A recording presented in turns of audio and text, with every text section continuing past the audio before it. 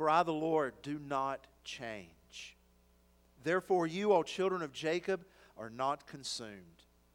From the days of your fathers you have turned aside from my statutes and have not kept them. Return to me, and I will return to you, says the Lord of hosts. But you say, how shall we return?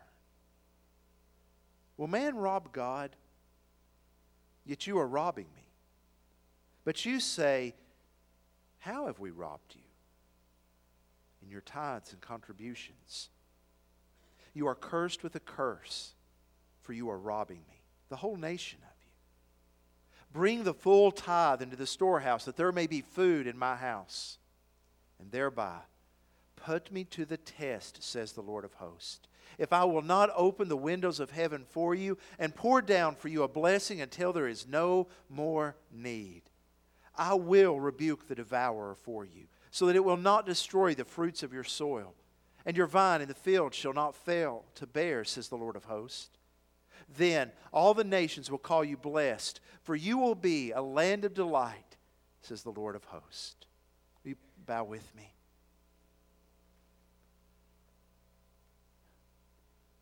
Father, grant us the grace this morning to hear from you. Lord, I pray that you would give us a spiritual hearing, Father, that would tune our hearts, Father, to hear you. Lord, I pray that you would move us towards you. Our inclination is to move away from you. So, Father, by the power of your Spirit, draw us closer to yourself. We need to hear from you, Lord. We need you. We confess that. We come needy this morning. So, Father, as you speak, Lord, give us ears to hear you. In the name of Jesus, amen. Historians tell us that on the night before D-Day in June of 1944, General Dwight Eisenhower sat down to write 2 letters. One letter was in case the invasion failed. It was a letter expressing his deep sorrow over that, and then shouldering the blame for any failure that Operation Overlord met with. The other letter was the opposite. The second letter was in case the invasion succeeded. And in that letter, MacArthur gave praise to the valiant soldiers and said that this has succeeded only because of the brave men who acted in storming the beaches of Normandy. The reason he wrote those letters is he knew that a lot weighed in the balance. And being unsure of the outcome, he was prepared for both. Well, at the risk of sounding overly dramatic, in many ways this Sunday, this Prove the Tithe Sunday, is such a moment of decision for us. As a congregation, for the last 4 Sundays, we've been moving toward today in asking ourselves, will we take God at His word, or will we believe the lies of the devil? Will we take God at His word and see what is possible when His people give a tithe and over a tithe, or will we be content with the status quo? Will we take God at His word and experience His favor, or just be satisfied with the way things are? So as I was preparing this week and praying and thinking, the question came to me, how can I encourage us as a congregation to take God at His word? How can I encourage us to not be satisfied with the way things are, but to step out in faith and to trust God? And I thought to myself, why don't you just share with them from your story? They've been a part of this journey with Emma. Why don't you share with them how even in the hardest times, God has never failed. In fact, one of the songs that Jody and I listen to frequently is a song by C.C. Winans entitled, He Hasn't Failed Me Yet. We always gravitate toward the second verse of that song because in it, C.C. Winans says, with years of life came test and trial, and nights when tears replaced the smile. Though God was right there all the while, my soul was not at rest. But I lived to tell that I made it through. So instead of singing the blues, I bring you news to encourage you. He has never failed me yet. But then I thought, no. I don't think I'll go that direction. I thought instead, why don't I share with them stories from saints of the past? Stories of men and women who took God at His word and acted in faith. And I thought about the story of George Mueller, 19th century man of God, who felt called by God to open an orphanage in London. Stepped out in faith, built an orphanage that housed 300 fatherless boys and girls. 300.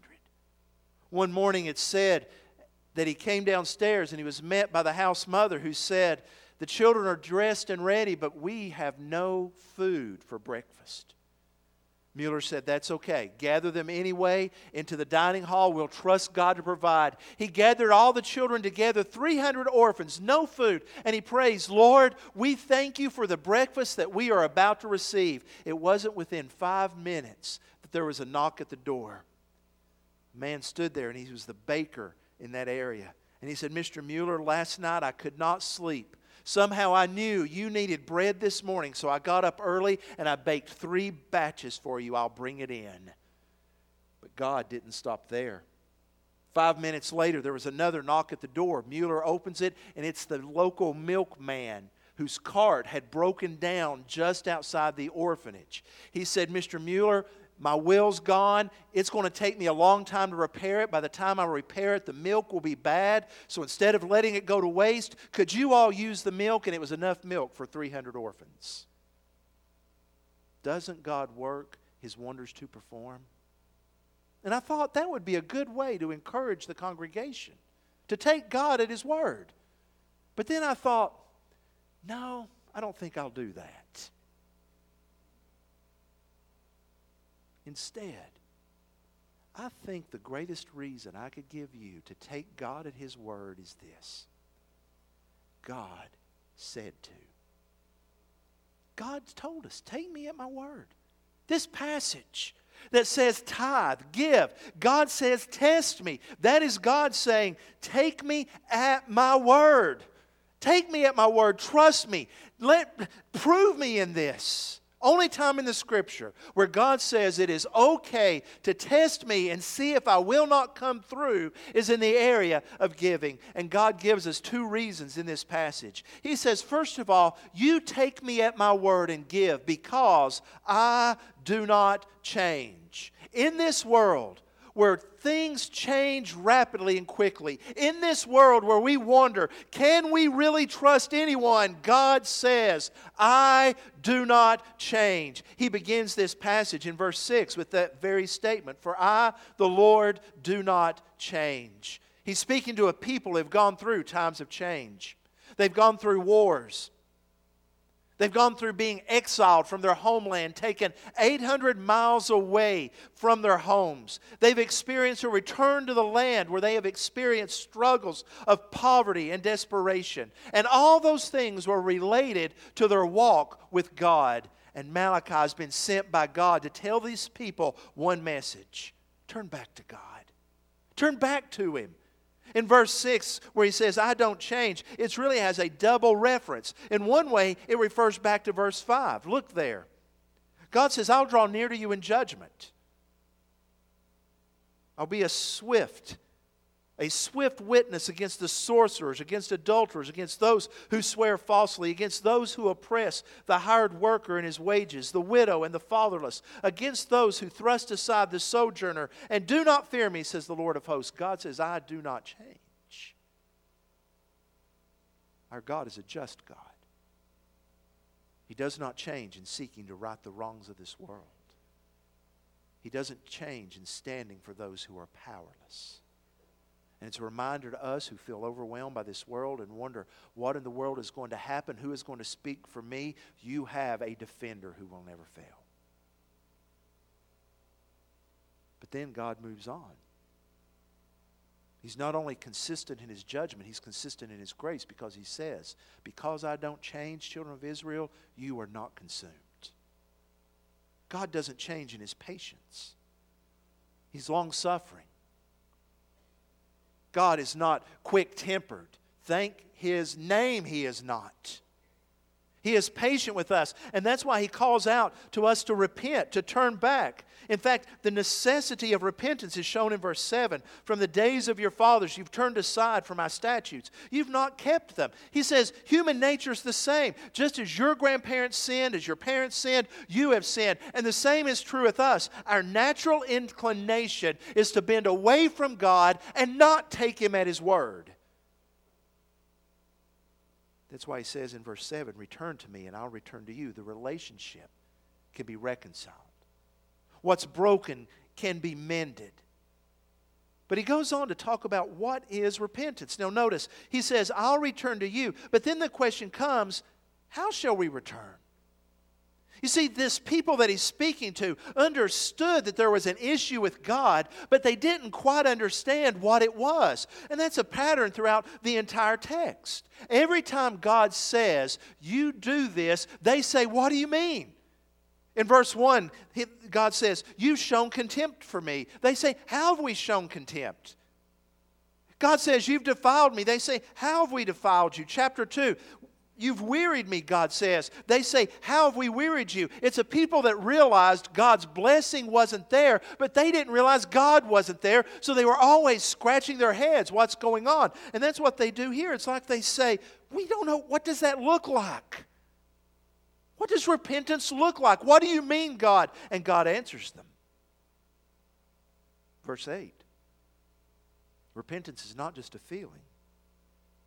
It's not just being sorry.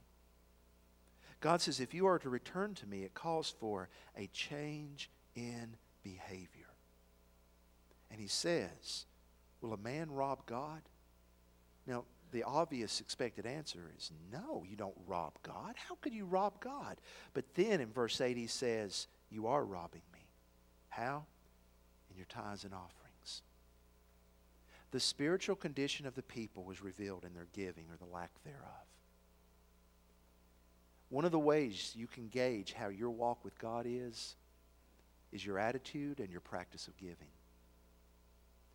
If we say, Lord, I am right with you, I love you, but we are not practicing consistent, faithful giving, God says, you're not right with me. Your giving is an x-ray of your soul. It's an x-ray of your walk with God. Now, it's not accurate to say these people were not giving. But it's what they were giving that was the problem. Up on the screen, you'll see Malachi 1, 6 through 8. God says this, a son honors his father and a servant his master. Makes sense to us.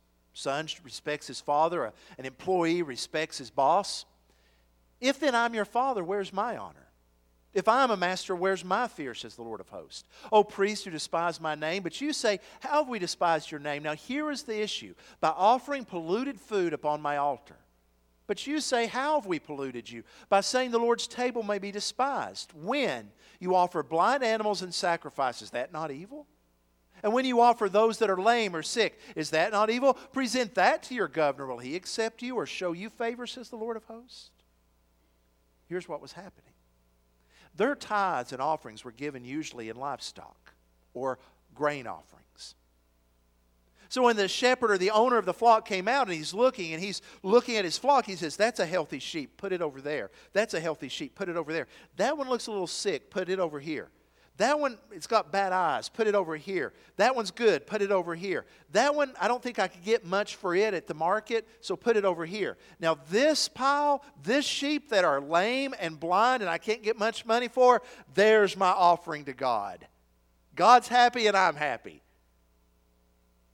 And look at what God says. Try telling that when you pay taxes. That's how they're robbing God. Now we think, I would never do that. I wouldn't give God second best. We wouldn't be like the lady who called the Butterball hotline. And by the way, Thanksgiving's around the corner. There is a 1-800-Butterball hotline if you get into trouble with the turkey. True story. Several years ago, a lady calls the Butterball hotline. She had been in her freezer and found a turkey that she believed, based on the date on the package, had been in there for 23 years. Her question, can I still cook this and eat it? The Butterball representative said, well, If you've kept the freezer below zero for the entire 23 years, you could probably eat it. However, the taste of the turkey has probably deteriorated where I could not recommend you eating it. So the caller replies, that's what I thought too. So we'll just give the turkey to the church.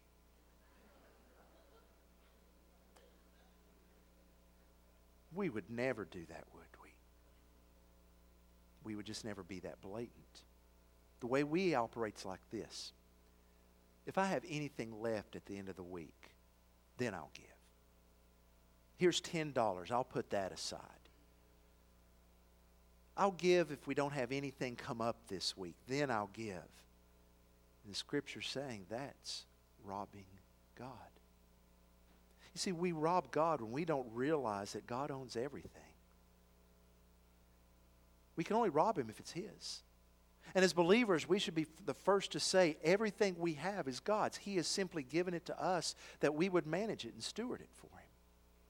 I mean, how would you feel if this happened? You have a package and you've wrapped it up to mail to your son or your daughter in China. Just hypothetically. Okay. And you send it UPS. But it never gets there. So you call up. What happened? Well, the driver of the UPS truck, he discovered there were Cheez-Its in that and decided to keep it, take it home. You'd say, no, nay, says I. That wasn't for him. His job was to simply deliver that to my daughter who wanted some Cheez-Its. That wasn't his. In the same way, God has given us what we have that we may simply be a vessel to deliver it where He desires. It's His. And we are robbing Him whenever we say, Lord, this is mine to do with whatever I want to, instead of saying, Lord, it's yours.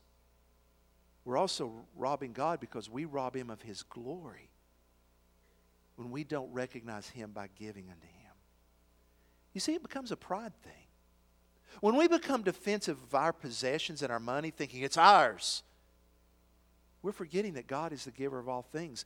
God knew our hearts were inclined to this. Look up at the screen. You'll see a passage from Deuteronomy 8, 17 through 18. Beware, God says, lest you say in your heart, my power and the might of my hand have gotten me this wealth.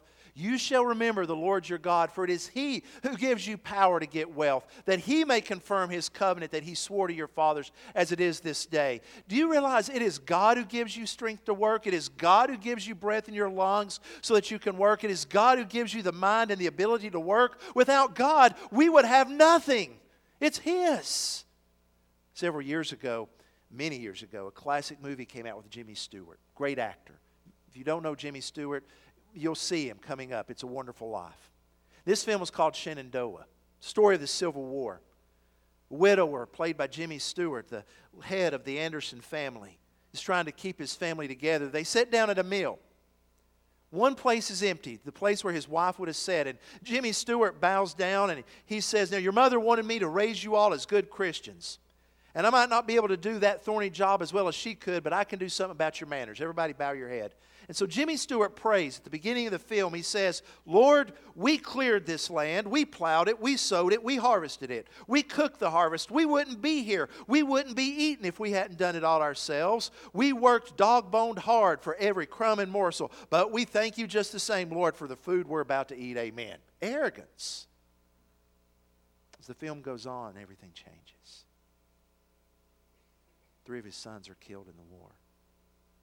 Another in prison for being a spy. Toward the end of the film, he sits down at the table again, but now there are 4 empty seats. This time he bows his head. And he begins by praying. And he says, Lord, if we hadn't done it ourselves. And he stands and walks away, realizing the folly of thinking we do it ourselves. We can do nothing apart from God.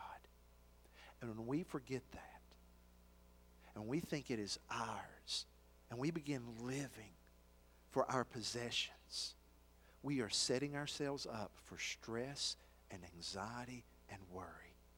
Because the more we hold on to stuff and money thinking it's ours, the more stuff and money and possessions will grab our hearts. God warns us of this. Look at verse 9. You are cursed with a curse, for you are robbing me, the whole nation of you. He says that's why your crops are failing. But there's an even greater curse that comes along. It's the curse of a spirit that dries up.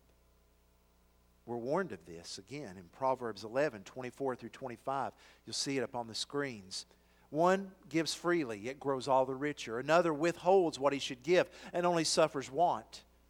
Whoever brings blessing will be enriched, and the one who waters will himself be watered. The one who gives grows richer. You see, when we refuse to give, it's our souls that shrivel up because we are afraid that what we have will be taken. John Rockefeller is long recognized as one of the richest men ever in America. At the height of his power and his wealth, he was asked, Mr. Rockefeller, how much more money do you have to earn before you will really be happy? And his response was this: $1 more. $1 more.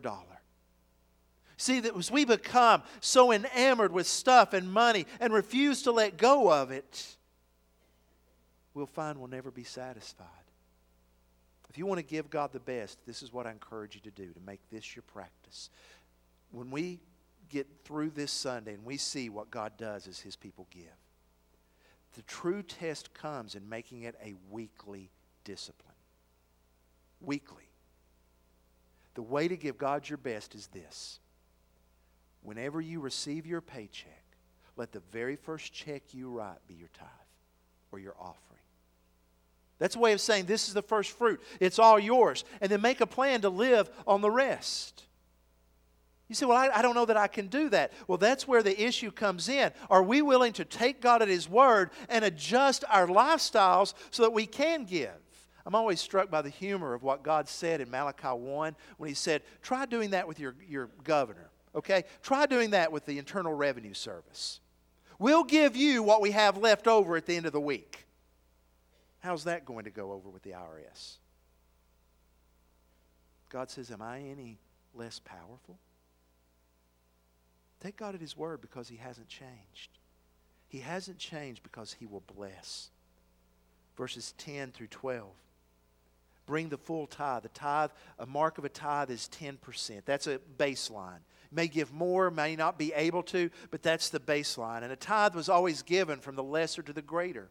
Every time in the Scripture, a tithe is given from the lesser to the greater to recognize the greatness of the one to whom the tithe is given. When He says, bring it into the storehouse that there may be food in my house, He is saying that the temple was built with rooms that could store grain and other things so that as needs arose, those grains could be given out.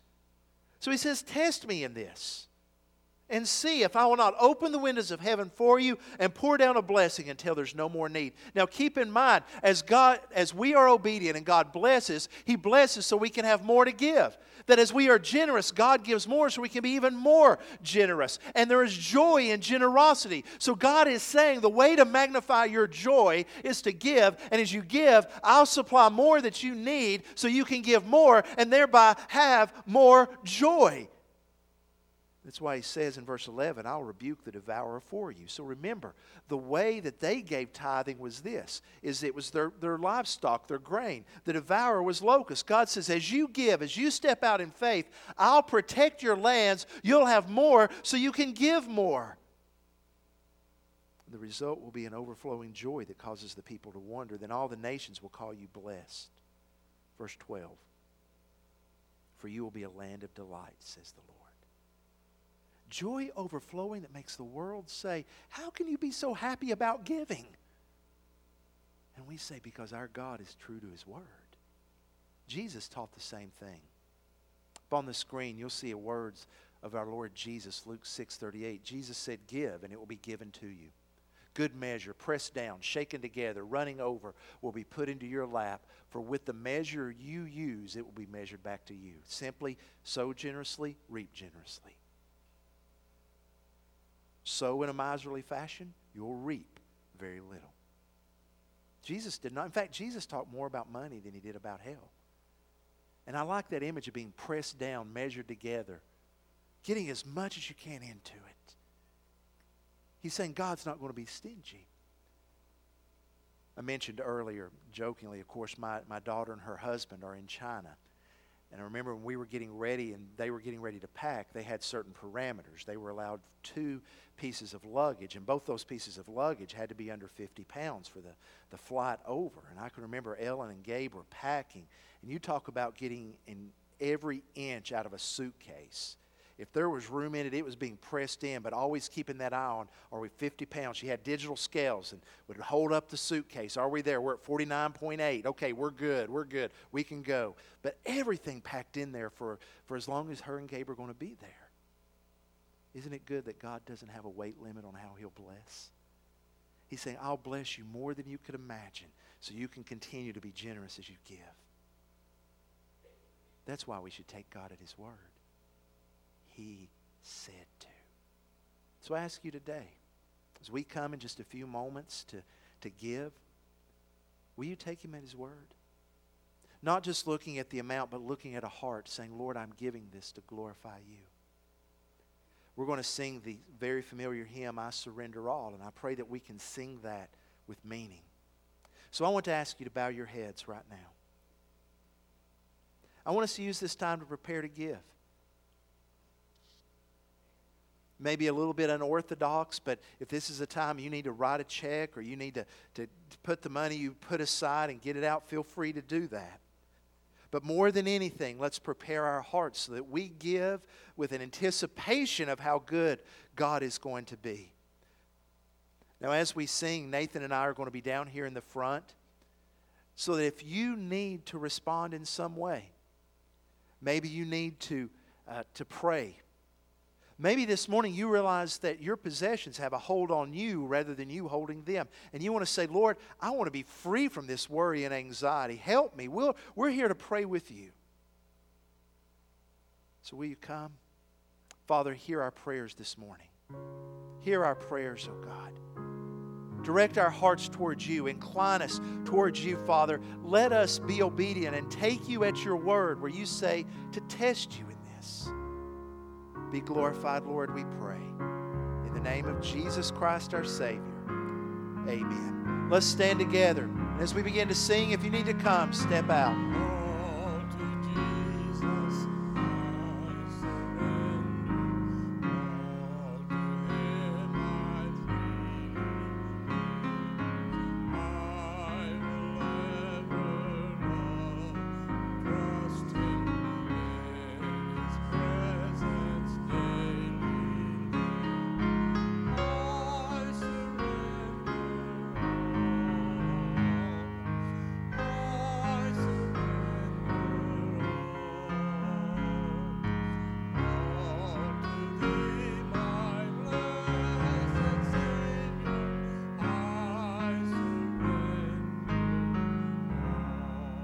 Let's continue to sing with our heads bowed. This is a familiar hymn.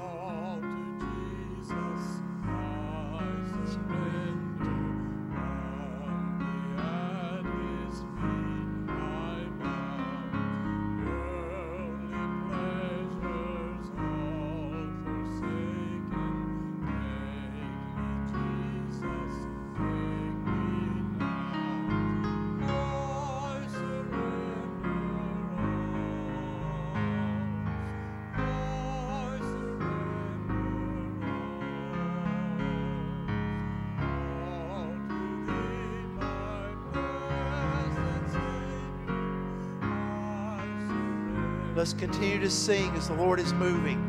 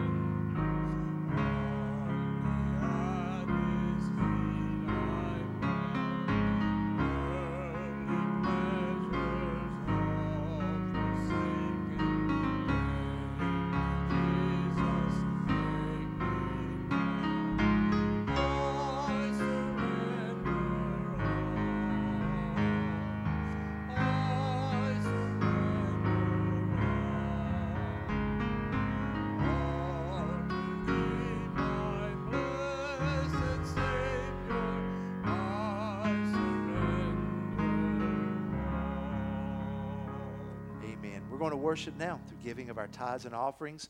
John Lowe is our deacon of the week. I'm going to ask John to lead us in a blessing over this time of worship. And as the ushers would come now, please. Let us pray. Our most gracious and loving Heavenly Father, Father God, you are the creator of the universe. Yet you know us intimately, and you tell us in your infallible word to trust and obey, and we'll be blessed more than we can imagine with the gifts when we give faithfully and unconditionally, as you gave unconditionally to us with your Son, Jesus Christ. We ask you now, Father God, to help us in an act of continuing our worship service, to give back the portion that you've requested.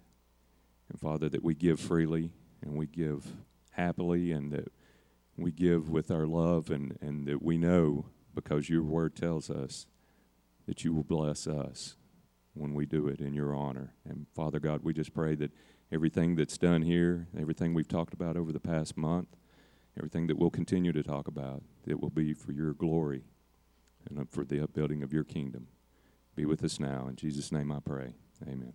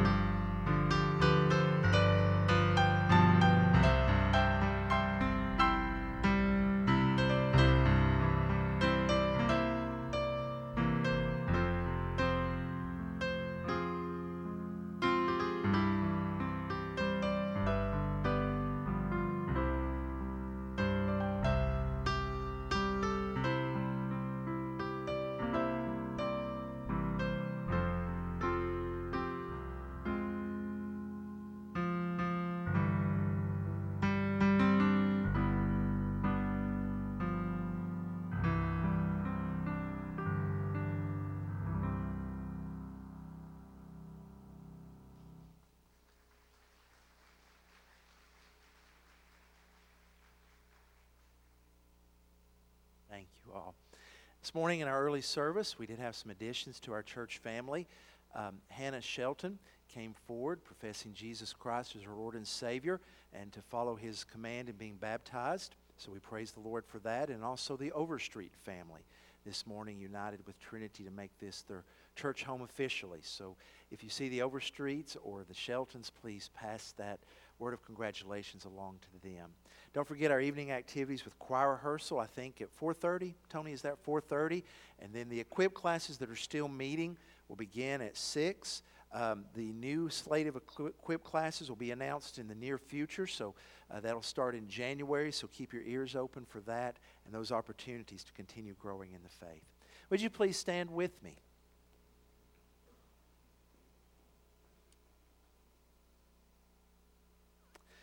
I just wanted to remind us of this from the Lord. Psalm 50, verses 10 and 11. For every beast of the forest is mine, the cattle on 1,000 hills.